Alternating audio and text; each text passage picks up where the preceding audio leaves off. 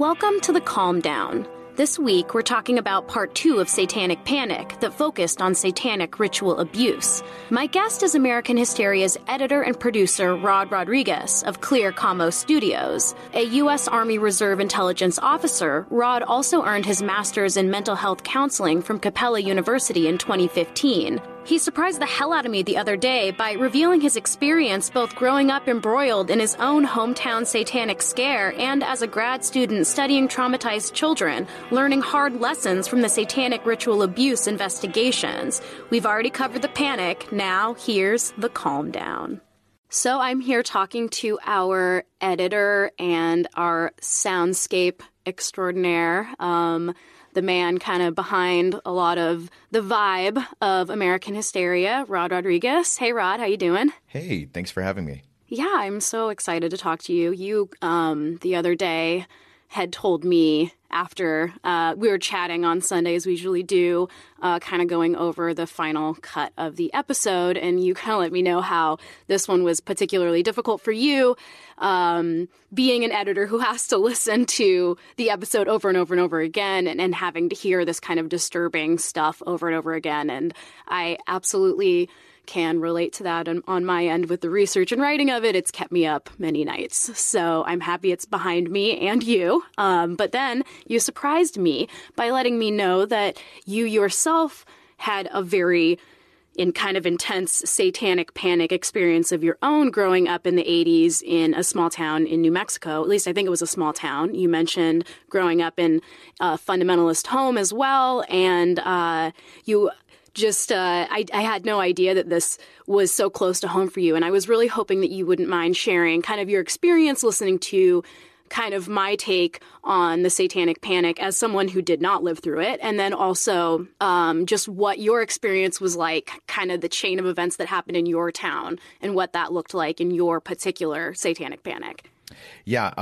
And I will say that this last episode was definitely an interesting one of the more challenging ones. And it's like you said, when you're hearing all these disturbing images about snakes and children and sacrifices, and you're trying to find the sound that goes for it, you just keep hearing the same dialogue over and over again. It gets a little weird.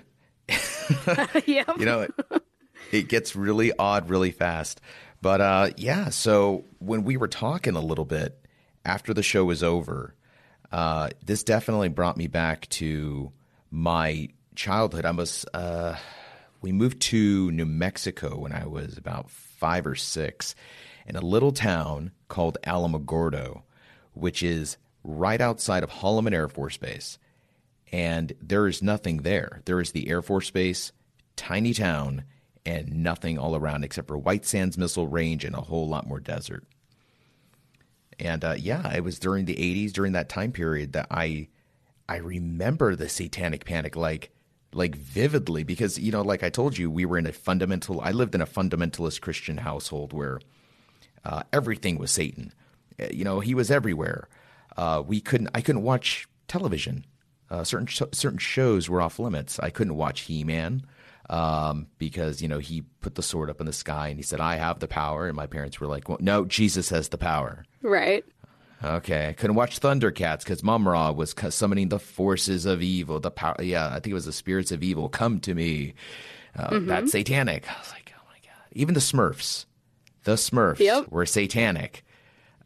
And that was all from that one guy that in the first part of the Satanic Panic, right? What was his name? Phil Phillips? Oof, that's right. That guy. That guy ruined a many childhood.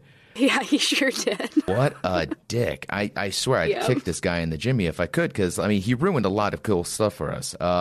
Yeah. And I watched so many videos of him and I just he is just such a turd. I don't know another word for him. He's just such a tool, He left me with cartoons like Bible stories and some ridiculous thing about a robot that takes children into biblical adventures. But mind you, they're always the really nice adventures. They're never the adventures where it's like, oh, this is the part in the Bible where the children were eaten by a bear because they made fun of a guy having a bald spot.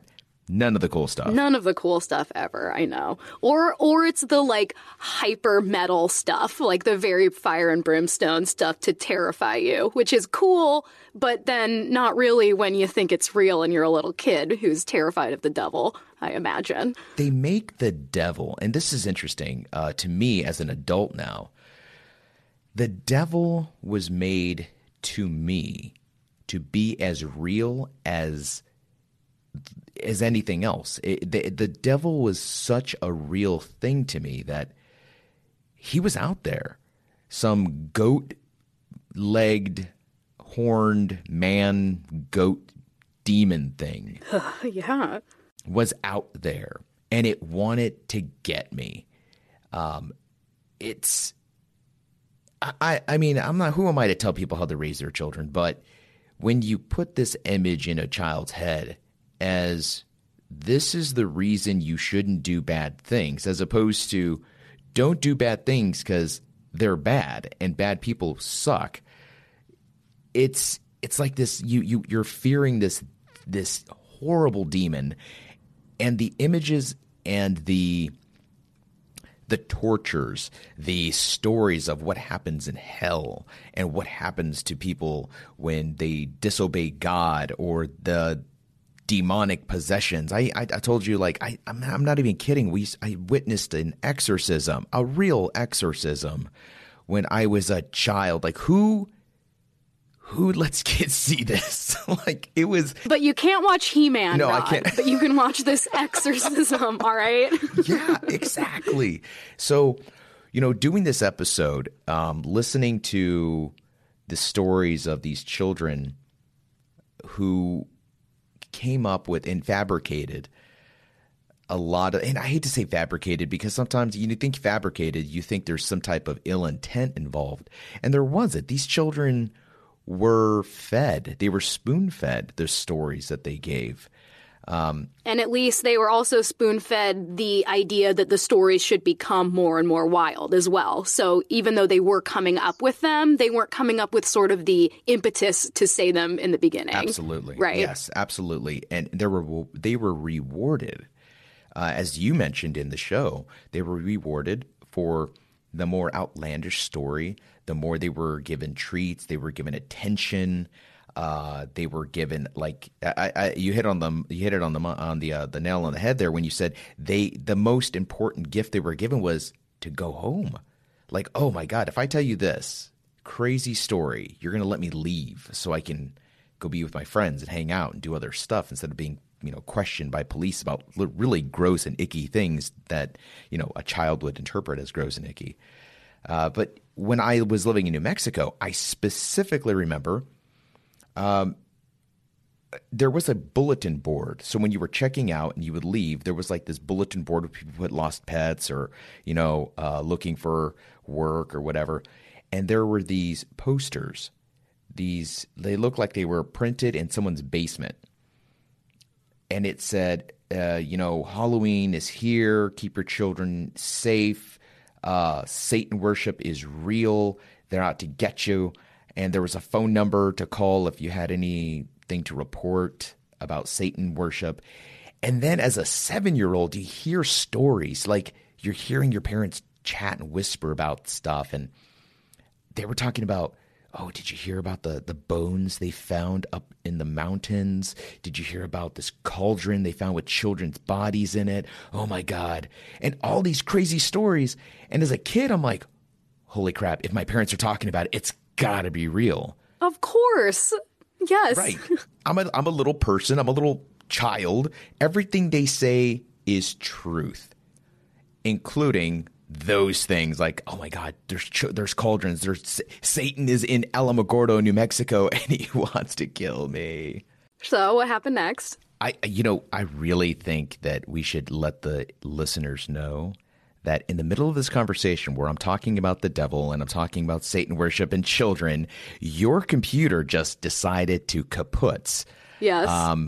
Is there a deeper meaning to, I don't know. I have no idea. I will leave that to our listeners to determine that. But yep, my computer was at 93% and turned off in the middle of our conversation about the devil. So I'm not saying it maybe was Satan. you and I are the fools in this. I'm not saying it was Satan, but I'm also not going to say it wasn't Satan. It wasn't Satan. Whatever. Absolutely. So anyway, back to back to Alamogordo. 80s New Mexico. Yes. There's nothing happened. And something that you and I talked about, and I firmly believe this, I think that a lot of the Satanic Panic had to do with teenagers. I think that the teenagers of the time were listening to these adults who were these authority figures, and they're freaking out about Satan and the devil. And these kids more than likely took advantage of that. They were like, well, this freaks the adults out. I got something for you. We're going to go do graffiti, and we're going to put, pentagrams, and we're going to, spray paint stuff, and they left candles out. I don't think there was a child under the age of 18 in New Mexico that had some sort of, ancient grimoire of satanic spells and conjurations to, even pretend that they were raising Satan. I think that a lot of this stuff was just kids messing with adults. And that, when you're knee deep in this world of Satan and it's real to you, you don't think about these kids or what it could be. You see pentagrams on the wall, oh my God, those are Satan worshipers. You find red candles, oh my God, they're raising the devil. And it's panic. It's like it becomes the very foundation of the show, American hysteria. It just becomes hysteria. It does. Now, did you contribute to any of it, or were you too young? Oh, of course I contributed to it. What did you do? Are you kidding me? I was telling my friends at school that my parents heard about Satan and he was out there and there was like devil worshipers. And then you watch movies or you hear about it or you go to your friend's house and, they've got a copy of a movie. And as a kid, you just make stuff up. You're like, yeah, I saw a devil worshiper and he was wearing a black cloak and he was skulking around the neighborhood, because that's what devil worshipers do. They skulk around neighborhoods in dark cloaks. And that's what yeah. And even up until I am younger than you, so I wasn't a Satanic Panic. I wasn't a witness to it. But even in the late 90s, early 2000s, when I was 10, 11, 12, we would go, my family, I'd go up camping to the local army bunkers up there, and we'd go and play in all of them, all the old cement tunnels, and we would see candles and pentagrams and everything. And we just were like, oh my God, there's devil worshipers here. It was just a total story that we told too. And I would say, oh my God, I bet they're devil worshipers. I bet they're devil worshipers. It's just a story that sticks around even after the Satanic Panic as kind of like one of those archetypes of evil. Yeah, for sure. And it sticks with you. You build these things in your mind about what it looks like and what it means. And we fill in the blanks. And that's the beauty of hysteria, is that it can be based on so very little, but it's us. We fill in the details. We make it so much more gruesome than it ever was in any form of evidence. That was to me when I became a counselor, when I was in grad school for becoming a mental health counselor. I got an opportunity to work with children, and all of these kids were victims of crimes, and specifically sexual crimes. So I'm dealing with children who are victims of rape as young as 3. So, doing that kind of work, I thought about evil on a daily basis. This is, when you work with children who are victims of these horrible crimes, you really take a self-inventory about, what do I think of as evil? Do I think of spiritual evil? Am I thinking about physical evil? And I know some might argue that there's a spiritual evil that leads to these crimes, but, I just found people in general doing such bad things to other people that I was like, if there is a devil, if there is a Satan, he's out of business. We beat him to the punch. We're already doing enough evil crap to each other, to children, that anything he whispers in your ear is going to be like, PG-13 compared to what most people are doing out there. So, well, and I mean, also compared to what adults can conjure up in moments of anxiety in their weird, twisted ass imaginations, as we saw, with Michelle Remembers, even with Dr. Pazder and Michelle coming up with that. I didn't even get into some of the stuff. It's just like mashed up kittens, just like, blood smeared all over babies. And it is like a Pentecostal fever dream. It's just this like absolute, it is this absolute extreme imagining of the worst things that you can. And it kind of becomes like this weird perversion, I think, within people when they start thinking of some of this stuff. And it's like you said, how far can you go? How crazy and twisted can the story become? Yeah. And the real sad part of this is that these adults were looking to their children for validation. Validate this crazy story. Make the world I live in way more exciting than what it really is. Absolutely. Because when you're living in a small town in New Mexico, the most exciting thing that happens are Sundays after church when you can go to yard sales. That's the most exciting thing happening in your life.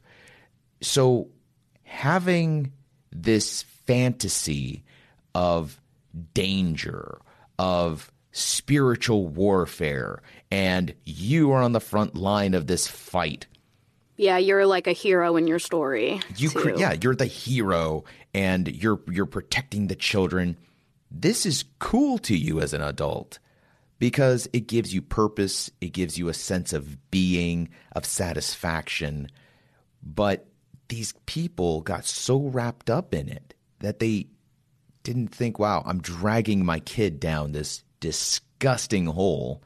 And as an adult, I can rationalize. I can deal with a lot of the world and what it does to you. But a child has very little to no coping capability. They look to us for coping. You ever notice how finding time and energy to do the most basic human necessity, eat literal food, has become just another exhausting task jammed into our increasingly inhuman schedules?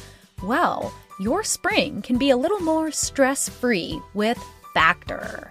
Factor will provide you with delicious, never-frozen, ready-to-eat gourmet meals that are chef-crafted, dietitian-approved, and ready to eat in just 2 minutes. Each week, you get to choose from a menu of 35 options to create your perfect breakfast, lunch, or dinner with absolutely no prepping, cooking, or cleaning up. And Factor makes sure you get exactly what you want. You can tailor deliveries to your schedule and customize how many meals you want each and every week, and you can pause anytime. So just head to factormeals.com/AmericanHysteria50 and use code AmericanHysteria50 to get 50% off your first box plus 20% off your next box. That's code AmericanHysteria50 at factormeals.com/AmericanHysteria50 to get 50% off your first box plus 20% off your next box while your subscription is active. Check out Factor today. Hey, it's Kaylee Cuoco for Priceline. Ready to go to your happy place for a happy price? Well, why didn't you say so? Just download the Priceline app right now and save up to 60% on hotels. So whether it's Cousin Kevin's Kazoo Concert in Kansas City, go Kevin, or Becky's Bachelorette Bash in Bermuda, you never have to miss a trip ever again. So download the Priceline app today. Your savings are waiting. Go to your happy place for a happy price. Go to your happy price, Priceline.